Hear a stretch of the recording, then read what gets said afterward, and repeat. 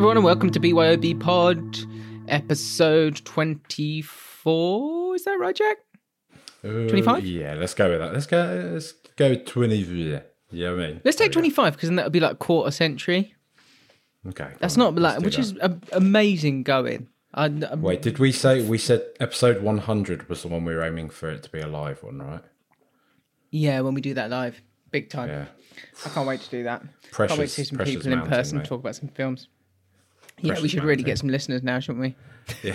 Really get some people to actually Not that you don't count, Mum. Not that you don't count. You know what I mean? Yeah, Love you you're lots. precious. How are you, mate? The funny thing is, like, that joke, like, it falls down because I don't even think my mum listens to us, you know? So... No, my mum told me it's too long.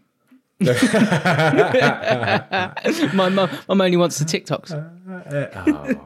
Mum, Short form only. Come on. I did it. Do you know what? I've got an... Yeah, go on. Tell me how you are first. Sorry. I am, mate, when Tottenham Hotspur are winning, the sun always shines a little brighter. Do you know what I mean? So yeah, should we? If you're not a football fan, I'm very aware that we do have a lot of crossover here with people that listen to us on other footballing stuff. But if you're not a footballing fan and you didn't see what happened to our team at the weekend, basically they did the equivalent of, I don't know what an everyday equivalent would be, like. We basically won a game where there was zero hope, really, like a 1% chance of winning with maybe 3 minutes to go, 4 minutes to go. It's the type of thing that people would say of, like, especially like the non-sporting fans would say, you couldn't write that. Do you know what I mean? Oh, you couldn't write that. Have you ever seen that, on that note, have you ever seen that? Let me see if I can find it. There's that, somebody who's written into like the Metro or something. Yeah, here it is. Somebody who's written into the Metro saying, this is it. I'm sick of sports commentators saying, you couldn't write a script like this. If people can write scripts about dystopian futures in which life is in fact a simulation made by sentient machines to harness humans' heat and electricity as an energy source, they can probably write about Gary Taylor Fletcher scoring a last-minute equaliser against Stoke. Which is a fair point. Very good. Very good. I'm currently looking at a BBC article that's got like examples of like really crazy odds and chance events happening. And they're using things like the film The Parent Trap to give you the odds of two twins being separated at birth. What are the odds gone? Well, they're saying they're like comparing it to dice rolling at the moment, so I can't actually get the Sky Bet on the go here. But it that's also a great film, by the way. I really, really enjoyed The Parent Trap. You do love Absolutely mate. love Charlotte has been saying to me since day one, you got to do The Parent Trap at some point. I'll do 100%. We can't do The 100%. Parent Trap. We can't do The Parent Trap. But now that I know that, she'll be very happy to hear that. My sister sort of like, we talk about the VHS thing of like basically running a VHS into the ground where the colour drains from it. My sister watched it so many times that happened to her VHS, and she knew the handshake that the butler, Martin and Annie do. Lindsay Lohan as well, before all the chaos ensued. That was kind of like, I think that sort of shot her into megastardom, didn't it?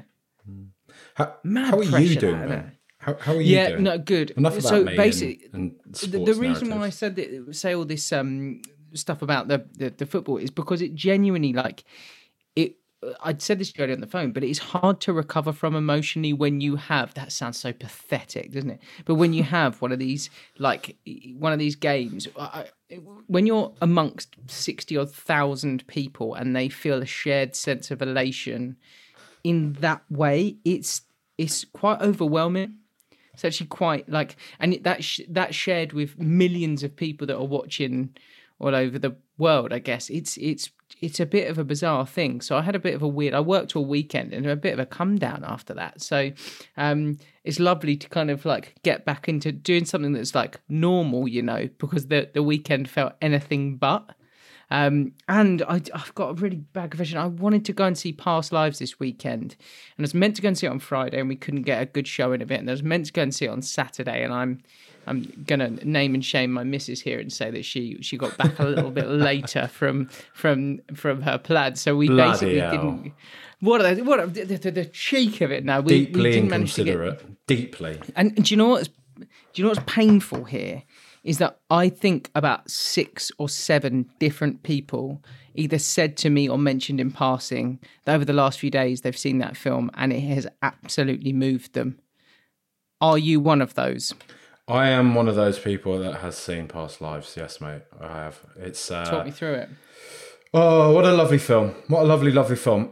So we've got it's a South Korean - American film produced by, or at least distributed by, A24. Everybody's favorite big time indie studio now. I'm going to pause you there, by the way. Go on. I heard you on another podcast talking through why you love A24 and what it is about it, and like the way you described it was just sumptuous. But my point was pastel tones with brilliant vision mixing, exquisite sound design, dialogue, all of it. It's like a hug by the fire, isn't it? That's it. It's a bit of caramel on top of your ice cream sundae. It's Totally something special. So this film it follows Nora and Hae-sun. They're two. It feels like a stretch to call them childhood sweethearts. I believe the film starts with them being around 10 years old, and she's having a conversation. Nora's having a conversation with her mother, and her mum's like, "Who do you like then?" kind of thing. And she says, "Oh, I quite like Sun. He's handsome, he's masculine." And the mum's like, "Do you want to go on a date with him, maybe?" And she was like, "Okay." And it's all very innocent, it's kid stuff.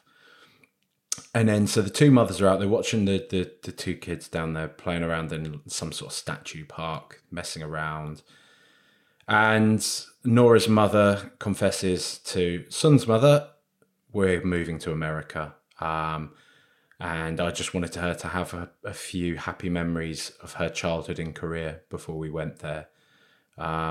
And you can tell the other mother's like, "Oh, thanks for breaking my son's heart." Do you know what I mean? But so the film shifts forwards. I believe it's 12 years. I think it shifts forwards 12 years each time. Shifts forwards 12 years. They're both now awkward 20-somethings. Hae-sun's just done his national service, and Nora is studying in New York. She's studying to be a playwright. And she's talking to her mother via Skype, just kind of talking about like life back in Korea, how long ago it felt, and going over all of the old friends that she remembers. And then she sort of says to her mum, "Who was that boy that I used to have such a crush on? You took us out for a date when we were just kids, that time." She's like, "It's Hae-sun. You remember?" She's like, "Yeah, God, yeah, him. Let me see what he's up to on. Let me see what he's up to on Facebook." So she kind of Facebook stalks him, and she changes her name. She has a Western name basically that she uses when she's in New York, which is Nora. I can't actually remember what her Korean name is, I'm afraid. Sorry, I should have maybe prepared for that. Let me see. But so she goes onto Facebook and she sees it over a couple of years ago, maybe. Hae-sun was actually searching for her on Facebook, and she's like, "Well, this is kind of weird." She sent to her mum, "This is kind of weird. Like he's looking for me. I'll call you back and everything." So she just sends him a message saying like, "Hey, do you remember me?" kind of thing. And from this point, you see their relationship start to blossom again. They first obviously connect over their childhood. He tells her about what it was like doing Korean national service. For anyone that wasn't aware, like South Koreans, they still have to do national service when they come of age. And she tells him what life's like in New York, about studying, and she begins to connect again with her Korean heritage, I guess. She admits to him the only person she speaks Korean to now is her mother, because he jokes about how rusty it is, and it feels all very innocent. It feels all very friendly. And what the filmmakers do so brilliantly here is, because they're their interactions are so banal. They're so just everyday. It's almost like just two siblings talking to one another, catching up. There's no real hint of any romantic element, and definitely nothing sexual or anything like that about their interactions. That you really feel that moment when they've kind of, it's not a spoiler or anything like that. You can tell they've sort of caught feelings for one another because they start to plan, well, maybe we should see one another. Maybe I should go back to Korea, or you should come to America and we can see one another in person. It's been 12 years. And then from that point, it just gets a bit complicated because you can tell that they're starting to ponder what we're doing here, right? You live in Korea, I live in America. We live completely different lives now. Look, let's just put the brakes on this a minute. And it's all unspoken. All of this kind of awkwardness. And like I say, it's so beautifully conveyed by the filmmakers. Because like I said, when you see this almost montage-like development of their relationship to hitting this first point when they're suddenly like, bang, we're almost like a couple. We talk every single day. We talk to each other as one of us is going to bed, or the other one's talking to the other one when they wake up in the morning. What are we doing? What the hell is... I think many of us anyway, have been in these positions in life when you go along with something, right? And nobody really says anything. And it's not even like a fully conscious thing. Sometimes your conscious brain catches up with the subconscious one, right? And you do get those moments of like, let's put the brakes on. What's just happened here? Hang on. What have we been doing for the past few months? Do you know what I mean? Like we've all kind of been in those positions. Yeah. And they capture that so well in this film. But anyway, you flip forward to another 12 years, right? And by this point, he's in a relationship, as is she, and they get thrown together again in a certain way. And what we're dealing with in the final act of the film is how two adults who have always kind of been connected in a certain way untangle all these threads and really make sense of not only who they are as individuals, but what they are together and what it was that they had together. And I don't really want to say much more than that because it would be kind of spoiling things. But it's a real deep exploration into, I guess, not just love and friendship and platonic love or not between kind of male and female, but it's also a real look at like who we are as people. What the childhood version of yourself, are you that same person, really? If you really introspect on that, the various different things that alter you throughout the course of your life, do they in turn make you into different? Are you almost like some kind of, like a butterfly or whatever bursting out of a chrysalis? Do you know what I mean? And it captures so much of this, but again, because I don't think it will be for everyone. And I'm not trying to just be like, oh, I got it. And it's quite slow. And a lot of the points of action, if we say that, are suggested. Everything is kind of suggested, and I think it's quite deliberate. I think it's deliberate just tonally because that's the pacing of the film and that's how the filmmakers wanted to convey their story. Celine Song is the director of this film. And I also can't help but feel, though, it's deliberate just in the respect that they don't want to guide the audience too much. What they want to do, in fact, is have the audience perhaps turn it on themselves, to introspect, to have a look at this film held up as a mirror to themselves and see, okay, right, this may be about a Korean-American couple, but there's a universal appeal to this. There's something that we can all take from this, and we can all find reason to, like I say, introspect and think about our own lives and think about our own journey, because it's interesting. We've all, I'm sure we all have those moments at some points.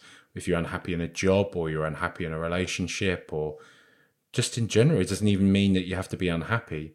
But I guess there are probably those signposted moments in our lives when we're like, what if I took the other path? What if I took the alternative path there? What would my life look like now? And this is a film that captures so much. It's so much. I've seen it kind of build as like a romance for the ages, as a, you know, it's not that. It's a film about, like I say, there's so much more to it. And, you know, I think if you don't catch it in the cinema, that's not the end of the world. It's a film that you could watch on your television or probably even on your phone if you're in the right setting and absorb this. Do you know what I mean? The film doesn't rely on, you know, having a big sound system or a huge screen in order to get its message across.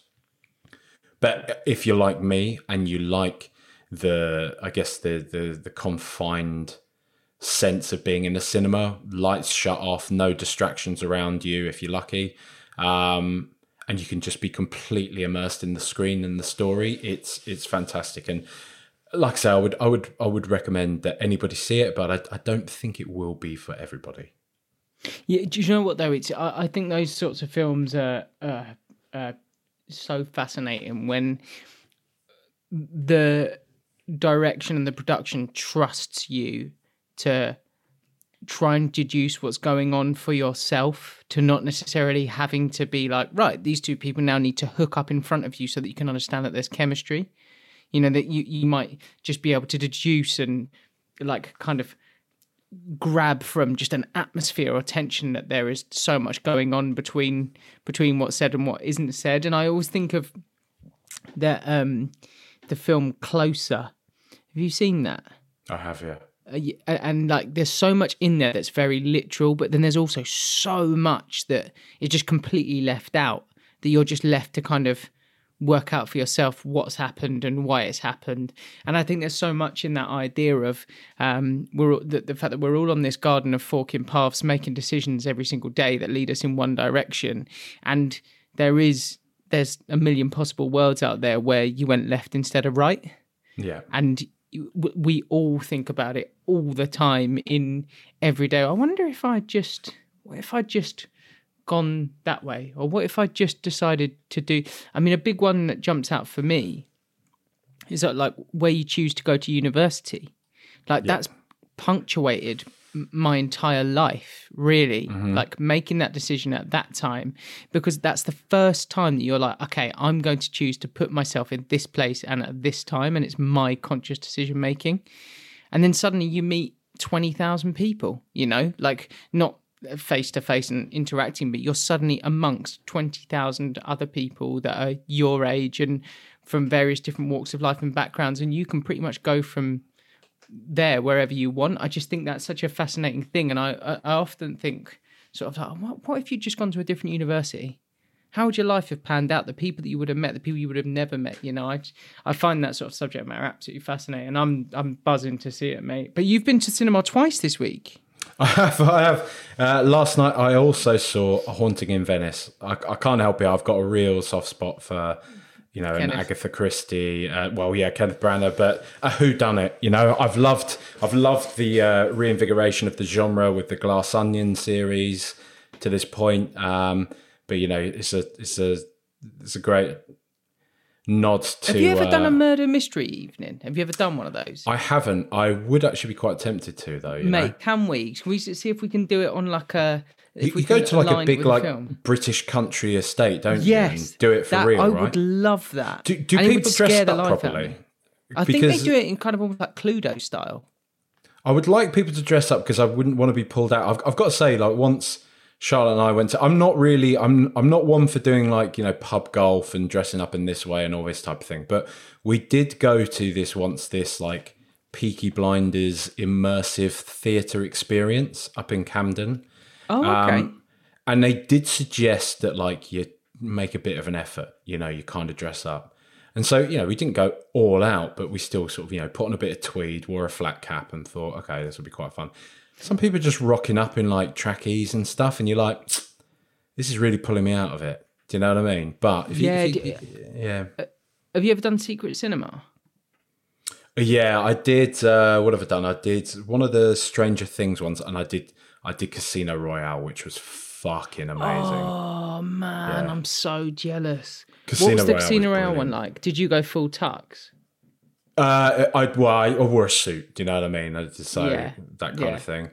But that's cool because people can do that quite easily. Yeah, and some people sort of dress up as various different things throughout the series, but it was, that was amazing. The scope of I was genuinely shocked by the almost film set caliber world that they've created there. It was amazing. And even like when you were watching the film, there was an old like DB5, DB6, whatever it is, kind of zooming in and out of the theatre. There were explosions in the background behind the screen. It was amazing. Like, it was properly amazing. Guys like, kind of ziplining in and shooting each other and all this type of stuff. The Stranger Things one, not so good, I didn't think, but hey ho. I went to the Romeo and Juliet one. And, yeah. And it was, so this is probably like 6 years ago. And it was, do you remember we had a summer where it was pretty much the entire summer, it was just like, it didn't rain for like 2018 3 months. Yes, yeah. Unbelievable. The World Cup summer. That's it, yeah. And me and Christina went and it rained. That was the one day it rained all summer. Total washout. Absolute washout. And they had all of these outdoor, open air kind of things that you were meant to go and interact with and missions to do and things like that. And it was on a huge festival site. And bearing in mind, it was running for kind of like 2 and a bit months. I mean, it was massive, this space. It was like the equivalent of going to like a small festival. And but on this one day, it absolutely hammered down. So people could barely watch the film, and they had these actors kind of acting out sections of the film, but people were just sort of like huddled under little bits of tarpaulin and under gazebos. And I just have this lasting memory of this girl, like, who was quite hammered, walking away from one of the burger and chip vans, like, and just sort of swaying as she was walking. And I thought, this doesn't look good. And then she just stumbles over her own feet and launches an entire large portion of chips up into the air, and they fall down in like just a cascading ticker tape parade of French fries. And then you sort of see in her mind there's this kind of like this buffering going on, like the apple beach ball of death is going around in her head. And then she sort of looks around and then sinks to her knees and just eats a few chips off the floor. Oh, no, at that point, I sort of turned to Christina. I was like, this is not it, is it? We got to go home. We've got to get out of here. This is just dreadful. And then I'm there in my kind of Hawaiian shirt, like a tin pot Leonardo DiCaprio, like in this horrible British rain in the summer. So it was just pathetic. But like, you can see it would have been absolutely amazing. Everyone was there in kind of like oversized jeans, big Hawaiian shirts, vest tops, all of that kind of stuff. And like, all the girls were in the kind of like, I think it was like gypsy chic or whatever you called it, like gypsy skirts, was it? That was that very like wide kind of like meshy net material. It was like, everyone was, it was so, you could see everyone wanted to make the effort, but the weather was just like, it was just dreadful. But anyway, I digress. Yes, 1, we need to do a murder mystery evening. 2, you went to see A Haunting in Venice. I did go see A Haunting in Venice. Like I say, I'm a big fan of the murder mystery. I think it's great to have you can tell that Kenneth Branagh he seems to be very much driving the series. Obviously, we've had Murder on the Orient Express, Death on the Nile, and now A Haunting in Venice, which was based on a short story of Agatha Christie's called Halloween Party. I didn't know that at the time, but there you go. Obviously follows Hercule Poirot, who has now retired to Venice, played by How do you feel about his accent? Are you down? It's fine. It's campy. It's campy, and I think that's what the whole murder mystery thing's about, right? It's kind of, I think it's fairly intentional. It's in the same way I think that Glass Onion, Daniel Craig's kind of southern drawl. They're almost echoing it, playing like homage to it in a different way. I kind of feel, not Kenneth Branagh's in particular, but just the whole cult of Hercule Poirot. being this like enigmatic, different person, right? But anyways, it follows Poirot, who is now retired in Venice. And he gets a visit from, as he calls her, the authoress, a friend of his, played by Tina Fey. I think her name's like Aria Oliver, something like that. I can't remember it fully. I'm not very good with it. Let me just have a quick look on IMDb. Ariadne Oliver. Tina Fey's character. Yeah, Tina Fey's character, Ariadne Oliver. And she essentially says to Poirot, look, I know you're retired, right? But there's this medium going around and I just cannot work her out. Tina Fey's character, Ariadne, she's an author of murder mysteries.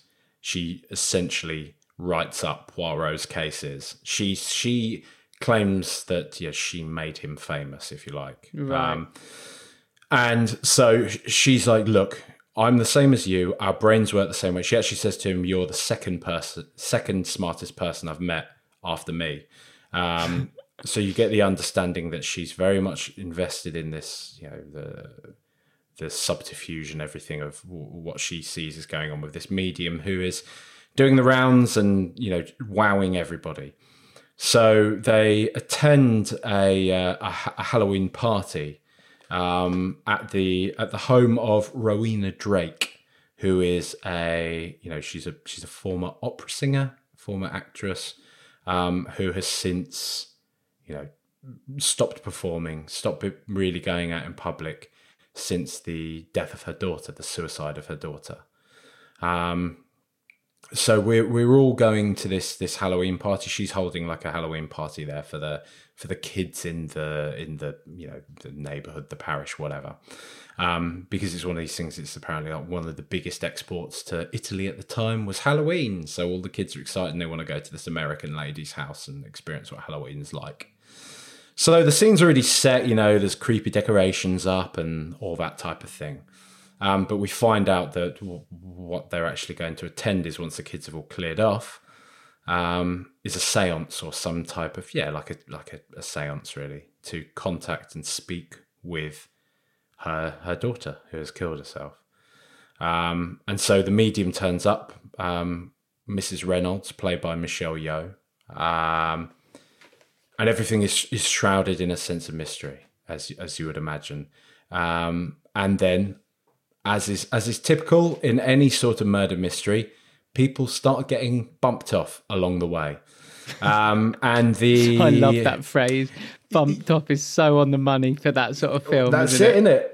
And you've got basically now the two kind of stories of Hercule Poirot not only trying to solve the cases that are unfolding all around him at this point in time, but also walking that tightrope between the logical, the rational, and the spiritual, where the lines between belief and rationality blur. What actually is rational thought? What is an absence of faith? Is that actually rational? And what is faith itself?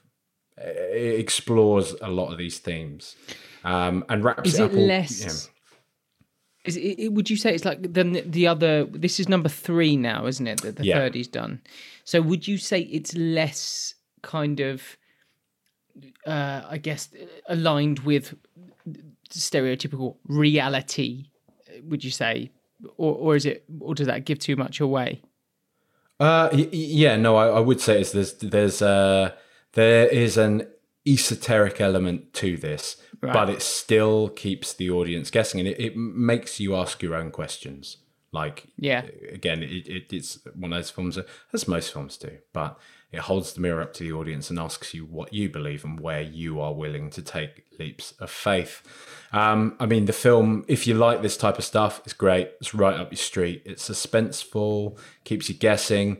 When when everything is revealed at the end, the breadcrumbs are there all throughout, which is something that Charlotte and I both said we really have liked about this Kenneth Branagh series of the Agatha Christie's, is that it's never been one of those dun dun dun. Actually, it was old mate over there, and there's no way you would have guessed that. Precisely, if you're eagle eyed, you can follow the breadcrumbs, and you can work it out. Obviously, there are some leaps here and there, but not everybody can be as brilliant as Hercule Poirot. And one of the things I really would say about this, and I want to see who actually was the cinematographer for this film, because the film is absolutely beautiful to look at. It's it's so well shot. I mean, Venice is obviously a beautiful backdrop for any type of film. A post-war Venice, sort of free from modernity, is equally a treat. I've never actually been to Venice, so I understand that Venice is largely free from modernity for the most part. Anyway, well, it's an interesting one.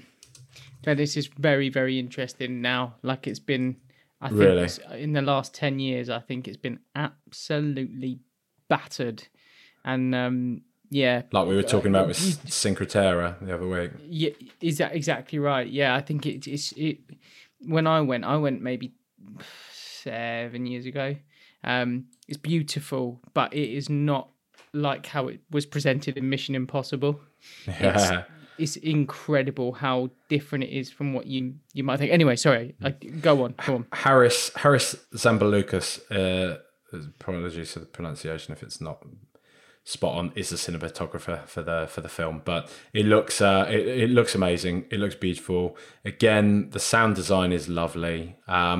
Look, like with any of these movies, they're slightly cheesy, right? Do you know what I mean? I doubt this is going to be in the... Yeah, exactly. I doubt this is going to be in like the conversation for the Oscars or anything like that. But I don't think these films are made with that in mind. I think these films are made to...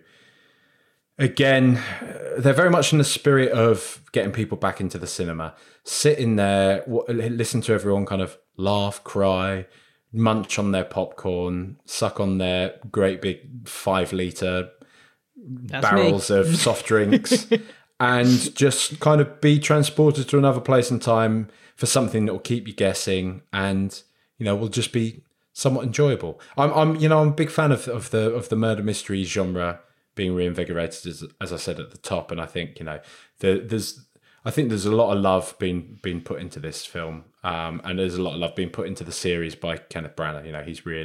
He's really embraced it. Ridley Scott was one of the producers as well, I noticed at the end, which was quite interesting. I just saw that in the credits as I was watching. Do you, when someone's a producer like that, what does that entail? It's hard to know, isn't it? I'm sure there'll be plenty of people that have worked on certain films and say, he didn't do anything. Some of the times it's maybe just that they've lumped some money in. Maybe some of the time they've given access to studios or let somebody use their contacts book. Who knows? Do you know what I mean? Like, I'm sure there's plenty of different ways in which... Because the one we touched on recently was Margot Robbie, right? She was a producer on Barbie. And she drove it, right? You can imagine there was a huge amount on her behalf there, but there's probably other people that get a producer credit, and they're, like you said, they're maybe just chipping in like here or there. But I totally know what you mean. I just literally have sent you a picture on. Look at that. And like it was a game of Junior Cluedo that I was obsessed with. But for people, obviously no one will be able to see this. It's basically the classic sort of Cluedo game, but broken down for younger people. So there's less squares, and you used to kind of roll the dice and jump around the squares to visit the different rooms. But there was these gorgeous illustrations of like an old school kind of, what would you call it? Like maybe like a mansion or a very Victorian style, huge house. But all of the rooms are sort of drenched in shadow with little splashes of light over them. And I remember I used to play this as a kid. I used to play Cluedo, but we'd play it sort of almost in the dark by sort of like torchlight. I don't know why we did it, but when you look at these kind of like old school houses, it almost immediately makes you think of haunted houses and haunted mansions. The library with the book that you pull out and then it spins around, and the billiard room with the kind of the pictures of dogs playing snooker all over the walls, and then like the hallway, it's got the kind of coat of arms that might come alive. In the ballroom, there's a piano that you would just hear eerily playing in the background, even though no one's playing it. You know, there's all these lovely kind of stereotypical kind of scary little themes that come with it. I'm desperate to do one of those evenings. I've always seen them. I always thought that looks so fun, but never given it a go. I will get out to see that. You've given it a good talk up there, mate. I'll give it a go because I've been useless this week. Shall we get on to this week's film? Yeah, go on then. Right. So, how do you want to begin here? Do you want to you tee us up? What was the film that you chose? I chose Superbad this week. Which, I mean, 2007? 2007, yeah, 2007. I can go first on this one. So we were going to sort of do a deep dive, as we always do, on films. But over the last couple of weeks, I'm sure lots of people have seen in the media, there's been a lot of stuff that a lot of people will find triggering. So we're going to go for a kind of slightly shorter review this week.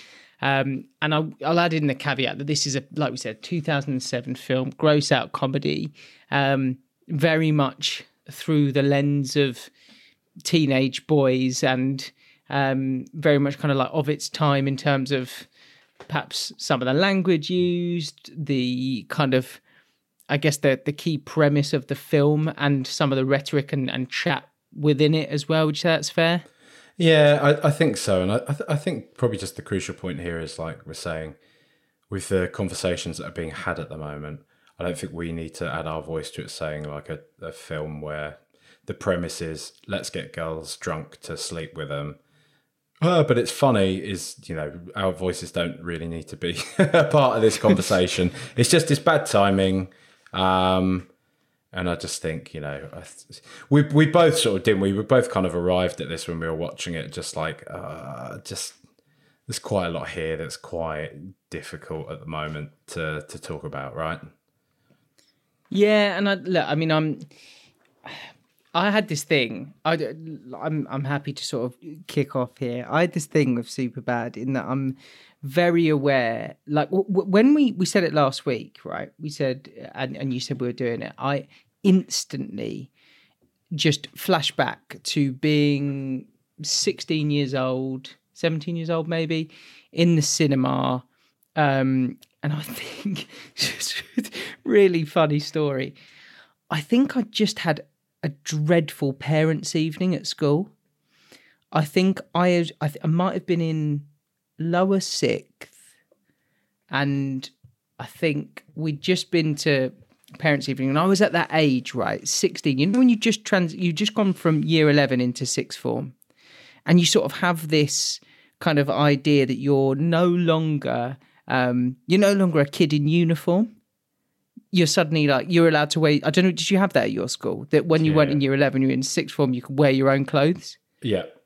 And so like, I remember really vividly though, it sort of like, we just started in sixth form and you're kind of wearing your own clothes and you sort of think you think you're the man and you think you're suddenly like, oh, we're all grown up now. But actually you're only 3 months older than you were when you were doing your GCSEs, you know. Yeah. And I think I sort of really struggled to make that adaptation to the kind of then going into, right, okay, we're now going into AS levels and we're going to go and like sort of try and get your head down and take on that responsibility, try and get yourself into university. And I remember we had a parents' evening and it was just I think I just had a bit of a rubbish one. You know, I think they were like, yeah, maybe you need to kind of like do a bit better. And I remember sort of really vivid memory of this in that, like, when you were sort of year 7 or year 8, my parents' evenings on the whole were largely good. But I remember I had one that wasn't great. I remember we got home and we drove home in silence. My mum and dad in the car. We were on the drive home, absolute pin drop silence. And then by the time we got to sort of sixth form, it wasn't a great parents' evening, but I remember my mum and dad were like, right, then should we go home? I was like, I'm actually going out to cinema. And they were like, what? And I was like, yeah, I'm going to go see Superbad at the cinema. And they were fully expecting me to sort of hang my head in shame and get myself home. And actually, it's very much kind of like in keeping with the theme of this film, right? And I was suddenly like, no, I want to go out now. I want to go out to the cinema. Yeah, I could go and be a grown up. So I'm going to shoot off and go and watch a film, and went with some mates to watch it at the cinema. And I remember like just finding that as a teenage kid, finding it hilarious, thinking about the whole like, right, how on earth are we going to go and get served considering we're 16 or whatever? How are we going to try and get hold of some booze? And it was, I think we were all going to house parties every single weekend at that time as well. And I just remember it being just sort of a laugh out loud funny. And I remember the cinema being electric with laughter. I remember vividly the title sequence at the beginning as well, the sort of silhouettes, and it being very Dancing. 70s. Yeah, Exactly. And I was sort of like, I didn't necessarily know what I was expecting. Watching it back this time around, I then sort of like, I just got these at various moments throughout it, even from the start. I just got this real sort of like this flicker of, it's not 2007 anymore, you know. And it probably, a lot of the stuff in 2007 was probably hugely challenging for a lot of people at the time, but just the world rightly has moved forward, and lots has changed in that time. And so I was sort of, it really, I don't know, I found it really fascinating that there was kind of sat there now watching it and being like, oh, maybe a lot of this stuff wasn't like the intention of it, or the premise of it wasn't a great starting point. And I think that maybe it's a good idea to kind of run through some of the films that make this one a more difficult watch, particularly in the current sort of space. And then we can also hit up the elements of it that there are some sections of it that really kind of will speak to a lot of people still. But I think the first one for me, and I'd jump in on this, is just the basic premise that essentially going out to try and get girls as drunk as possible in the attempt to sleep with them is a bad starting point for a premise of a film, and just hasn't aged particularly well. No, I mean, because on that one, like, because I sort of, I juggle this in my head, right? Because there's part of me that's like, that is the premise, but then, you know, the film overall goes to show you that, you know, Seth ends up making an idiot of himself, and God, I forget his fucking name. Michael Cera's character, Evan. When presented with the opportunity to, you know, act on it, actually he's like, no, this is wrong. Let's not do this. But does it feel like that point is made clearly enough? I don't know. You know, it's a good question. I mean, like, one thing I will say is that, like, there is Evan as a character seems to it stood out to me more so than it had ever had before. But Evan as the character seems to be the vehicle for the conscience of the film. Yeah, like it really struck me with the scene at the end when he's sort of making out with the girl Becca that is like completely hammered. That he'd sort of built this moment up in his head, and she was sort of doing, I mean, she's sort of like dancing around and saying all these things that I assume that 16-year-olds at that time would have thought that they should say.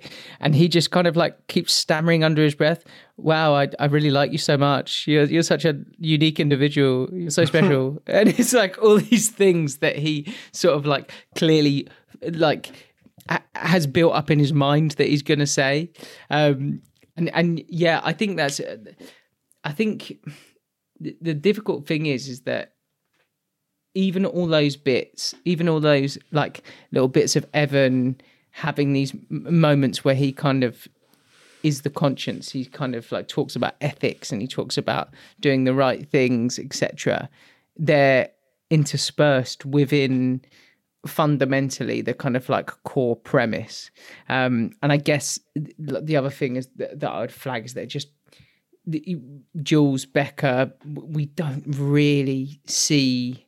I'm trying to think, is there any scenes within the film where they're perhaps at the very end they both kind of they're both sort of the characters that sort of like, look, maybe we could actually just start by talking. Yeah, I mean, it's difficult, isn't it? Because there's parts of me that's like, is this just because the film is through the eyes of teenage boys? And, again, we sort of see the sort of the problematic lens in that the girls are just there to be oogled at and to be the object of sexual fantasies.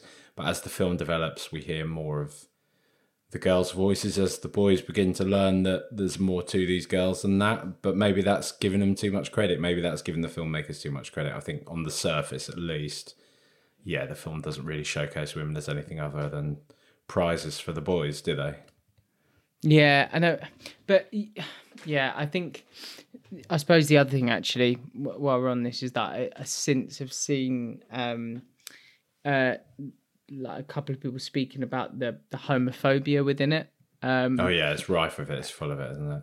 Yeah, Seth Rogen sort of said like, yeah, there's like a lot of homophobic jokes within it that it stands out to him, and he hasn't watched it back for a long time. Bill Hader sort of spoken about the sort of, there was an article written. I think this is an article that I read over the last few days, and it was like, and I want to make sure I get the author right of this one, but the title of it was "How Teen Comedies Like Superbad Normalize Sexual Assault" by Nina Metz, and it kind of talks about the environment that the film kind of is set in, and the nature of the trivialization of some of the chat that the boys have. I think other people, I think the other side of that people would argue is that, but we are looking through the lens of, how old are they in the film? 16? Maybe 17? Yeah, 16. Yeah, leaving and we're high school, aren't they? Yeah, we're looking at through the lens of teenage boys, and we're looking at people that they're having big chat, right? They're the typical teenage boys talking big, and then they're like a rabbit in headlights once they actually get into that situation. But the discussion within this article is that it actually, by the normalization of that chatter and the idea that people can speak about women in a disrespectful way, or can normalize the idea of getting girls drunk to try and sleep with them, is something that really films should not be doing. And like, that was if you do want to check that out, it's quite a powerfully written article on the Chicago Tribune, and you can just search for Superbad review for that one. Is there any other points that we should make sure that we get to in terms of the themes that make this one a more difficult watch? Well, I think we've pretty much covered that off, haven't we? I think it is important as well to talk about some of the other elements of this, so that people don't, it's not just a case of, I'm really keen for people to make up their own minds about these films, and I don't want to be like, Superbad is bad, so you can't enjoy it. If people enjoy the film and people get a lot from it, or enjoy the comedy within it, I totally sort of like, each to their own on this one. I think there are some elements of it that definitely sort of definitely kind of speak to me as a 16-year-old. Like I said, the idea of going out to try and get booze, and there being that kid in your year that had the fake ID that you would use to get into clubs and all of that stuff. It was always so rife at my school, that sort of thing. Was there any that stuck out for you, mate, in terms of the bits that you just like laugh out loud? Oh, mate, it's all about the penis illustration montage. Like, it's, especially in particular, they thought I was possessed by some sort of a dick devil. Like, it's always the thing is, it's one of these stupid things. I'm sure everybody has a stupid language and stupid jokes that you tell in your own house that wouldn't make sense to anybody else. But I'm going to share one of those right now. Whenever our cats will look at something just random, like cats do, anybody that's a cat owner will know, sometimes your cats will just sit in the middle of the fucking room and stare at a corner, and you're like, what the fuck are they looking at? And Charlotte and I will often say, stop looking at the dick devil in the corner. It's just one of those stupid things that we say. Just was that stolen from Superbad? Yeah, completely. Oh, just because it's just it's always sort of tickled us both that kind of gag, some sort of a dick devil. And apparently all the members of the cast and crew drew their own particular kind of cock picture for that montage. No way. I guess it was just one of those afternoons where the director or one of the producers went round and said, "Can you draw a picture of a dick on this for me, please?" Mate, the fact that he keeps him in the lunchbox as well, the Ghostbuster. I think I even had a Ghostbusters lunchbox.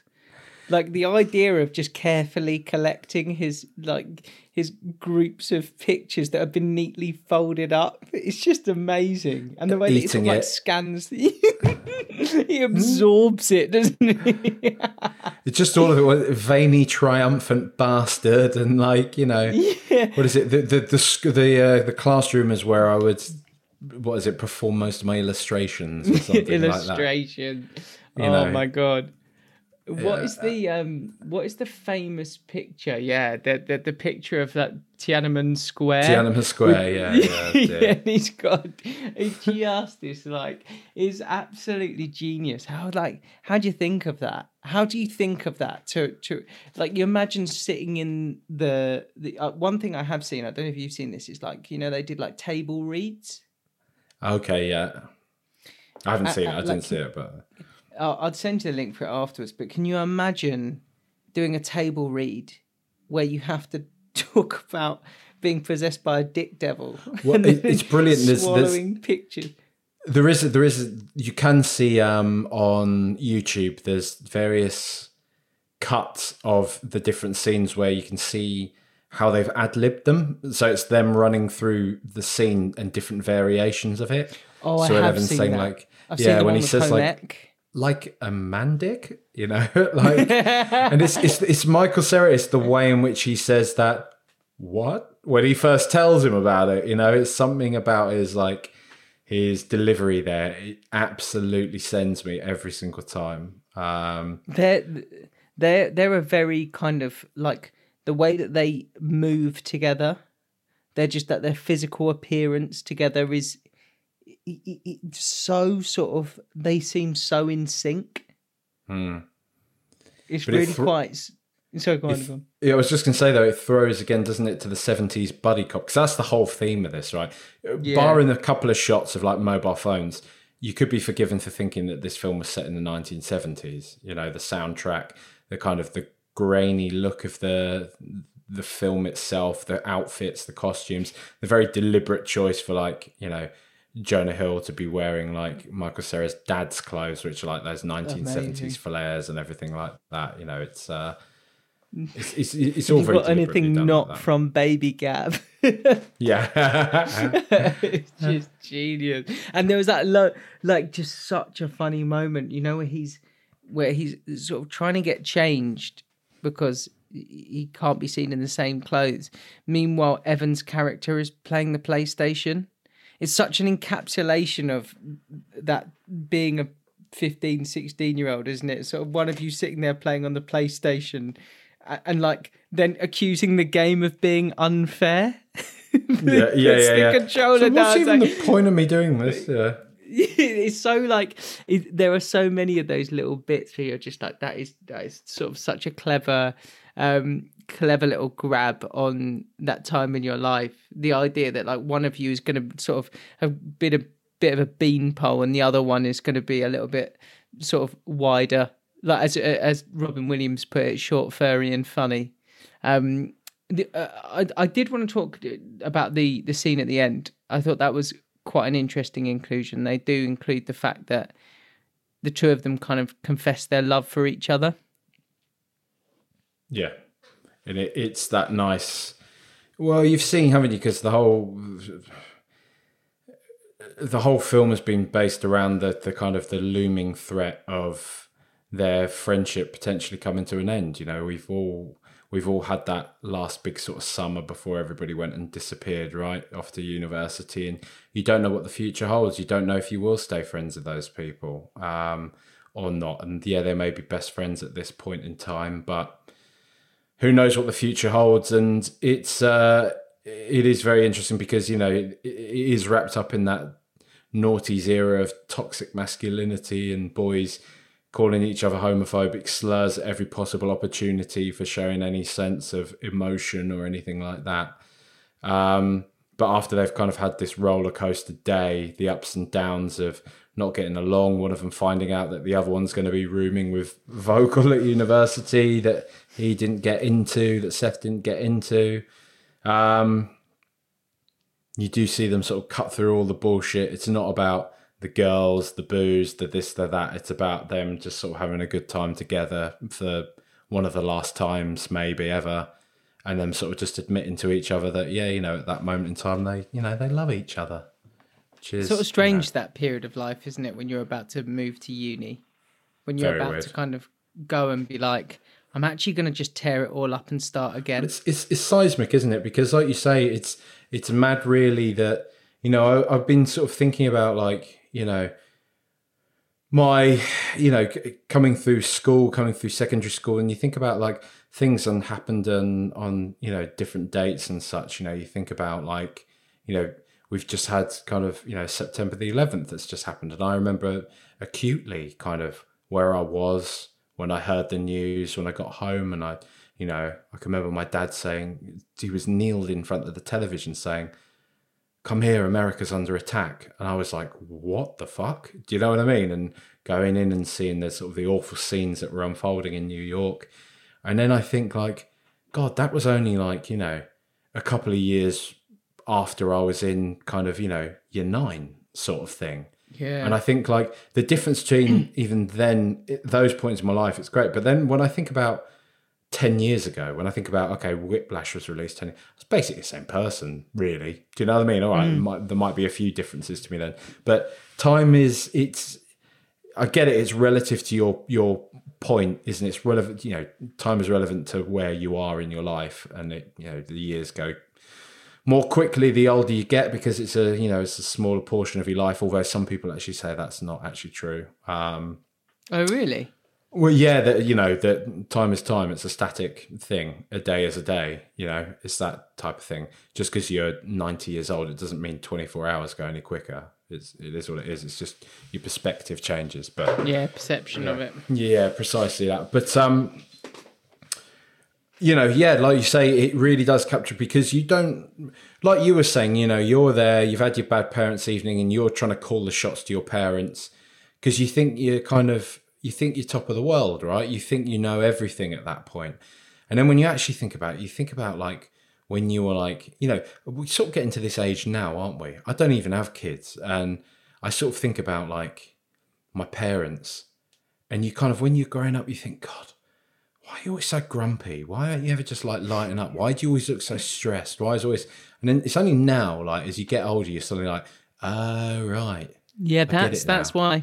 I didn't know everything. Do you know what I mean? Like, and that's, I think that's kind of amazing, like how it does so nicely. Yeah, I think that kind of that idea of being sort of like limitless at that age, you know, that you're sort of almost like bulletproof. You can eat whatever you want and you stay the same. You feel like you can go anywhere and do anything, stay up all night, and you bounce back and be ready to go the next day. I didn't used to get hangovers, you know, things like that. And now you sort of think, you now think about even the idea of doing a late session can make me be like, God, that's going to really affect the week ahead. You know, it's sort of like that idea of affecting the week my ahead. sleep. That's going to affect me for the next 2 weeks as I, you know, not only get over the physical effect of my fucking hangover, then all the sort of the mental torment that I cause myself. Exactly. And it just, I think the thing that I will say for watching this back is that it definitely did kind of like transport my mind to that kind of 2007. I mean, like you said, I think of one thing that always stood out to me when I was younger you ever remember you used to say to like your uncle, your auntie or whatever, oh, when did that happen? And they always seem to know the year. They always be like, oh, that was 1991 or that was 1980, whatever. I was like, how do you know that? And I guess it's because there are significant events that people align it to. And for me, I know my uni years were 08 through 11, 12. And I know that I left school in that summer, sort of 08. And we had the kind of our year photo in 2006 when we finished GCSE. So we were 2001, 2006. So when you say 2007, I can like instantly sort of transport myself to that time and those feelings and that sort of awkward discomfort of trying to work out who you are and where you fit in the pecking order, and on the one hand thinking that you're this big adult grown up, and then on the other hand, like I remember you made the analogy before, it's like when you then went somewhere without your parents and suddenly you were like, maybe you went into London for the day and you were like, I've got to try and get on the tube without getting everything's kidnapped. Big and scary, you know. Exactly. Mate, who's your MVP on this one? Michael Cera for me, hands down. Easy for me. But your missus didn't say Michael Cera, did she? No, what's his name? McLovin? Christopher Mintz-Plasse, is that it? Yeah, I think so. Yeah? I think maybe. I don't know. Possibly, like, so he gets some amazing lines, and there was one that I'd completely forgotten about, or it might have just been layered that I just didn't really pick up on. But at the end, when he says to Evan, like, we should have never had to hide our arrangement. Yeah. Chicka, yeah. I mean, just it's brilliant. So good. It's so good. Do you know what? I tell you what, I've got to say one of the lines as well. It's not even. Do you ever get this, mate? Right. Here's an interesting one. This is always a good one for sort of a film pod or any sort of television thing. But are there ever any bits in like a program or a movie or something that just seem to make you laugh a lot, and everyone else is like, it's not that funny? Yeah, 100%. 100%. Yeah. It's always cracked me up so much when the homeless guy on the bus says, "Hey, it's you, McMuffin." You know, it's just the fact he calls him McMuffin. I don't know why. It's just always gotten me. It's always got. And I've thought for years, by the way, that guy was Owen Wilson as well. I thought it was like Owen Wilson dressed up. I did, because like, if you actually look at him, like Google him now, honestly, Google him now, and if you were to be told that was actually Owen Wilson in like prosthetics and a costume, I don't think you'd be like, nah. Oh God. I'm just looking now. My word, he does actually look a little bit like him, doesn't he? Do you see what I'm saying? Or are you just humouring me? No. I can see that you're basic. If you sort of if you put Owen Wilson in the garb, you can get away with that. Yeah. Okay. Also, there's a couple of other little like random moments in this very quickly. David Krumholtz, who is in 10 Things I Hate About You and was in Oppenheimer recently as kind of like Cillian Murphy's, maybe his like partner or legal defense. Just pops up in this as one of the people saying, "It's Jimmy's little brother, man." To sing. Well, I think lots of the guys at that party are all people from that pack, if you like, of Saturday Night Live, Dash, Judd Apatow, cronies, guys who have been in and around the kind of stand-up scene or, you know, comedy writing scene, because there's a couple of cameos from people who were actually in a series called Freaks and Geeks. I don't know if you've ever seen Freaks and Geeks, but I think it was one of Judd Apatow's first ever forays into something. It was a TV series, not too dissimilar from something like Superbad, truth be told. It's about a group of high school kids.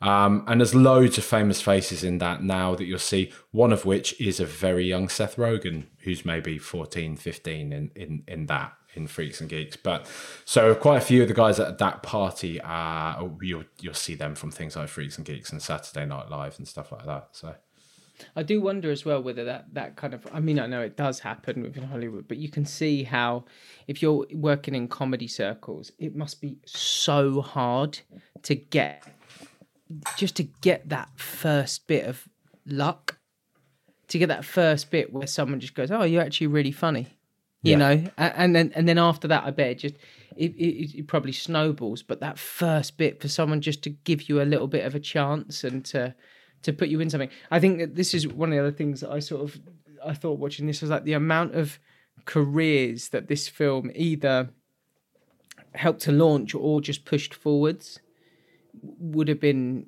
like fascinating, really, like how much it did for so many of the people that are involved. So Emma Stone, Michael Cera, Jonah Hill, obviously, but even for kind of Joe Latrulio, you know, the driver. I didn't effing see you. Yeah. That you got MySpace? So you guys are MySpace, or that? And who's going to give it to her? You are a man. That is that. You know, you just said like the. Is there any lines that make you laugh that other people don't? That sent me. Like you would not believe, that little brief pregnant pause, and then he turns around and goes, "So are you guys on MySpace or?" And just the fact that he says "or" at the end is like, what's the "or"? Like, what's the other option that you're thinking of that they should be on? And I just like it absolutely, like there's little like nuanced sort of like weird bits that you can imagine when you're making a film like that you hope audiences will pick up on. You hope that people would like, and you'll know, and your friends will know. You'd always kind of like, because I know you and I do it all the time with like old clips from videos that we've made together. Like I should say they're like actual productions as opposed to anything like weird. But like little like things that we've kind of productions we worked with in the past that we'll have seen a funny line that we'd be like, "Do you remember this?" Do you like? I bet there's so many of them that they all kind of think, you know what, like that was like Dave Franco, for example. It has a little cameo. And I've sort of completely forgotten about that as well. It's just fascinating. So, mate, I wondered whether you wanted to move on to our announcement for the next couple of weeks. Yeah, go on then. Should we do it? Do you want me to do it? Yeah, you take it away, yeah. Well, we were thinking it's approaching spooky season, right? And we're already seeing the Halloween decorations going up in the shops. All the leaves are starting to turn a bit orange. There's a wisp in the air, right? There's that kind of that smell, that autumnal smell in the air. That's it, mate. You know, it's going to be big jumpers out the cupboard soon. It's going to be pumpkin spice lattes. It's all of it, right? I do love that. Exactly. So what better a way to see in this season? They're not just doing like one horror film, like right around Halloween time. Let's do the lead up to Halloween from this point forth. And just go through some of the scariest and weirdest films that we've seen. Let's dedicate BYOB, because I don't think have we done a horror yet? No, and that actually brings me on really, really nicely to this next little section that Jack doesn't know is coming. So this is a bit of a surprise. So earlier on today, producer Purdy and Jack were kind of running through on our WhatsApp group films that would be included within our potential binge of horror films.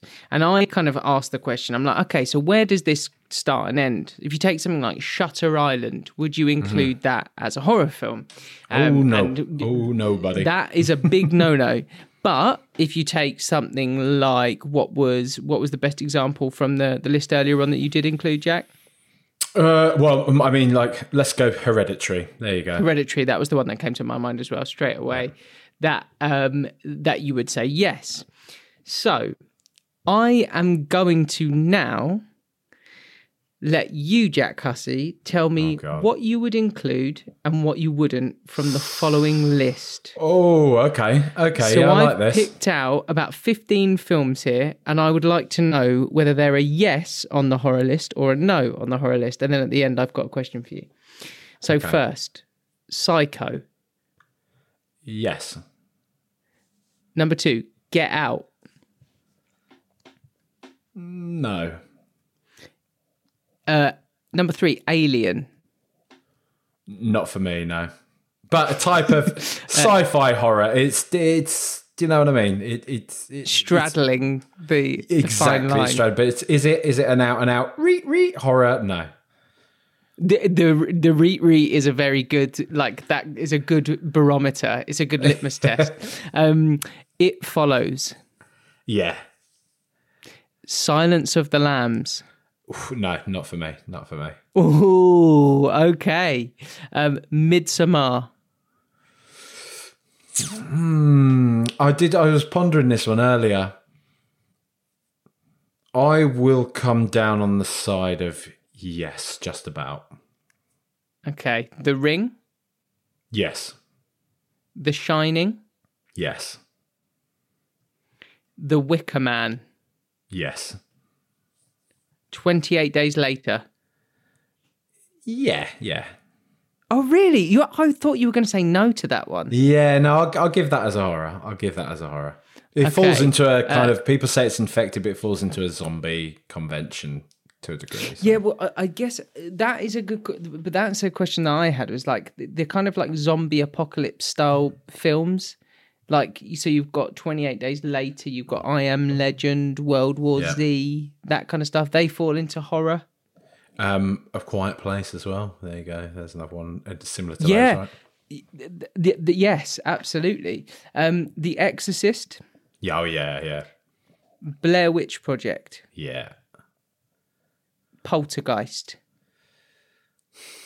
I guess so. I don't find it scary. Do you know what? I love Steven Spielberg. I hate Poltergeist. I've got to say.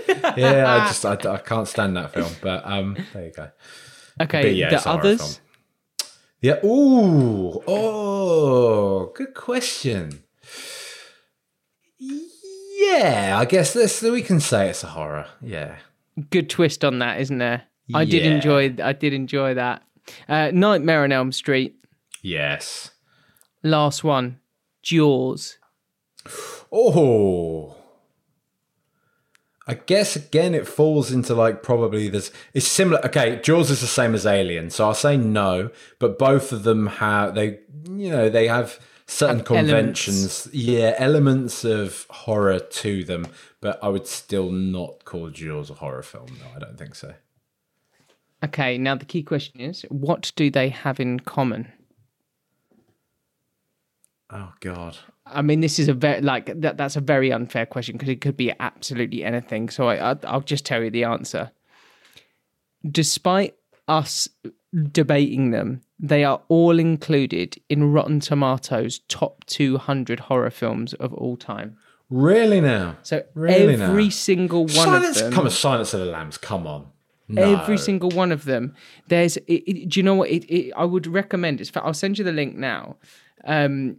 Every single one of those films that you would be like, oh, is that on there? Is it not? Absolutely everything is in there. Silence of the Lambs, The Shining, Nightmare on Elm Street, Dracula, the whole, like, all of the classics. But then there's a lot of in there that are kind of like teetering on the brink. And I think this is quite an interesting one for Halloween, right? Because my brain naturally goes to the kind of Freddy Krueger style stuff, jump scares, scary stuff, The Ring, that kind of thing. But it's included absolutely I wouldn't have included A Quiet Place. I wouldn't have included Jaws, but they're in like the top 15. God, got the Babadook. Dog Soldiers, what a film. Have you seen Would Dog you have Soldiers? included I've never seen that. Oh, it's brilliant. Have you seen The Lighthouse? Yes, I have seen that. Another one that's I guess it's like a bit horror-ish, but I Sanity. don't think it's a horror. But it's got some sort of horror element. Eden Lake, I don't think I call that a horror. No. So how do we do this? That's the big question. What's the best? Do we pick maybe 2 horror films for next week and do a slightly shorter review so we can cram in more horror spectaculars around Halloween? That sounds like quite a good idea to me. God, we're going to be fucking needing therapy after the end of this month, mate. Yeah, can you imagine? It'd just be us two, just sort of locked in a room somewhere, just slowly shaking back and forth. Yeah. Oh, The Girl with All the Gifts. What a good film that was. I'm just going through this list at the moment, seeing like this. Some really, really good ones in here. But yeah, I'm game with that, mate. I'm game with that. So what do you want to tackle it from this list? Is that what you're thinking? Well, I mean, I am totally open. I reckon we can pick one each, right? Psycho, the greatest horror film of all time. Wow. Yeah, go on then. Yeah, so you just want to pick one, like a film that you want to watch? Yeah. Yeah, go on. You pick. What would be your one first, or do you want me to do it first? So you've got a bit of time. No, I technically would have been. I'll go with one first up. Go on then. The Conjuring, the first Conjuring film. Okay, so I've never seen The Conjuring, so I'm absolutely and I have to full disclosure. Like, I find horror films really like shock horror. I find them scary. So naturally, I just avoid them when I go to the. If we're going to the cinema, Christina hates horror films. She can't stand them. She's absolutely petrified. So when I said, "Oh, by the way, we're going to do like a sort of horror binge around Halloween," she was like, "Well, I won't be joining." and I was like, well, "Okay, fine, we're going to get stuck in anyway." So this is a good excuse for me to kind of properly get stuck into some horror films. So if you're going to go for The Conjuring, I will go for. So what year was The Conjuring? I would get, if off the top of my head, mate, I would say 2013. Let's say that. Yeah, 2013, yeah. Really? Wow, yeah, nice. Outstanding. I will then go for something a little bit older. Oh, yeah. And I will go for The Shining. Oh, mate. Oh, God. What a film. I've had that on my list for ages. So when you said... It's top 10 for me. Top 10 for me, honestly, just up front. The top 10 klaxon. Yeah. When you said that it would be included, I was like, job done. That's going in. That is going in. So we'll just approach those and try and cram them into one pod, which I'm absolutely buzzing for. Yeah, bang. Yeah, I'm up for that. God, there's some good ones I'm going to drop on you, mate. There's one that I'm going to choose that I know for a fact Charlotte won't watch with me again because she hates it because she just found it horrible. Does she like horror films? She's not an enthusiast. She doesn't love them. She doesn't really like watching them late. She doesn't like going to bed with the idea, with like some of the themes and stuff in horror films swirling around in her head. You know, so it's a tough sell for me to get Charlotte to watch a horror film. I'm not going to lie, but she does. Yeah. She enjoys them as much as anyone else does, but isn't an enthusiast. I would probably say that me and my two sisters have always quite loved horror films.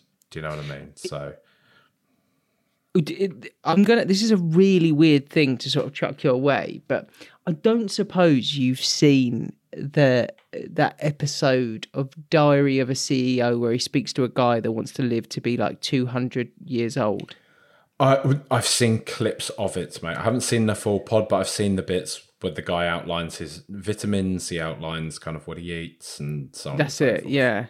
And it's sort of it's kind of weird because I don't really watch Diary of a CEO, but that one for some reason just kind of caught, just those clips. It just kind of caught my eye, which is obviously a very good job done by the teasers, etc.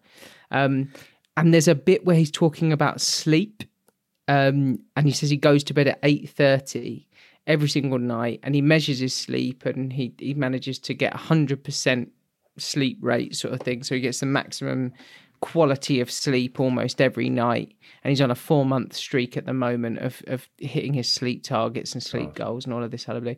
But he says that as he's winding down, he doesn't have any stimulus whatsoever or stimuli whatsoever, and I just know that off the back of watching any of these, my sleep rate is going to be about 21%. Can I just say, for the interest of, we've got another klaxon here. Snopes have stepped in. Charlotte has sent me a WhatsApp message. She's from the other room. Capital letters, bollocks. I like horror. I just don't like watching them on a Sunday afternoon with the Sunday scaries. Literally, some of my favourite films are horrors. So there you go. Very good. There you go. Very good. Perfect point to end on. Thank you so much, mate. Absolute pleasure. I can't wait to get stuck into some horror films now, and I will be sending you messages of abuse this week if I now can't sleep at all.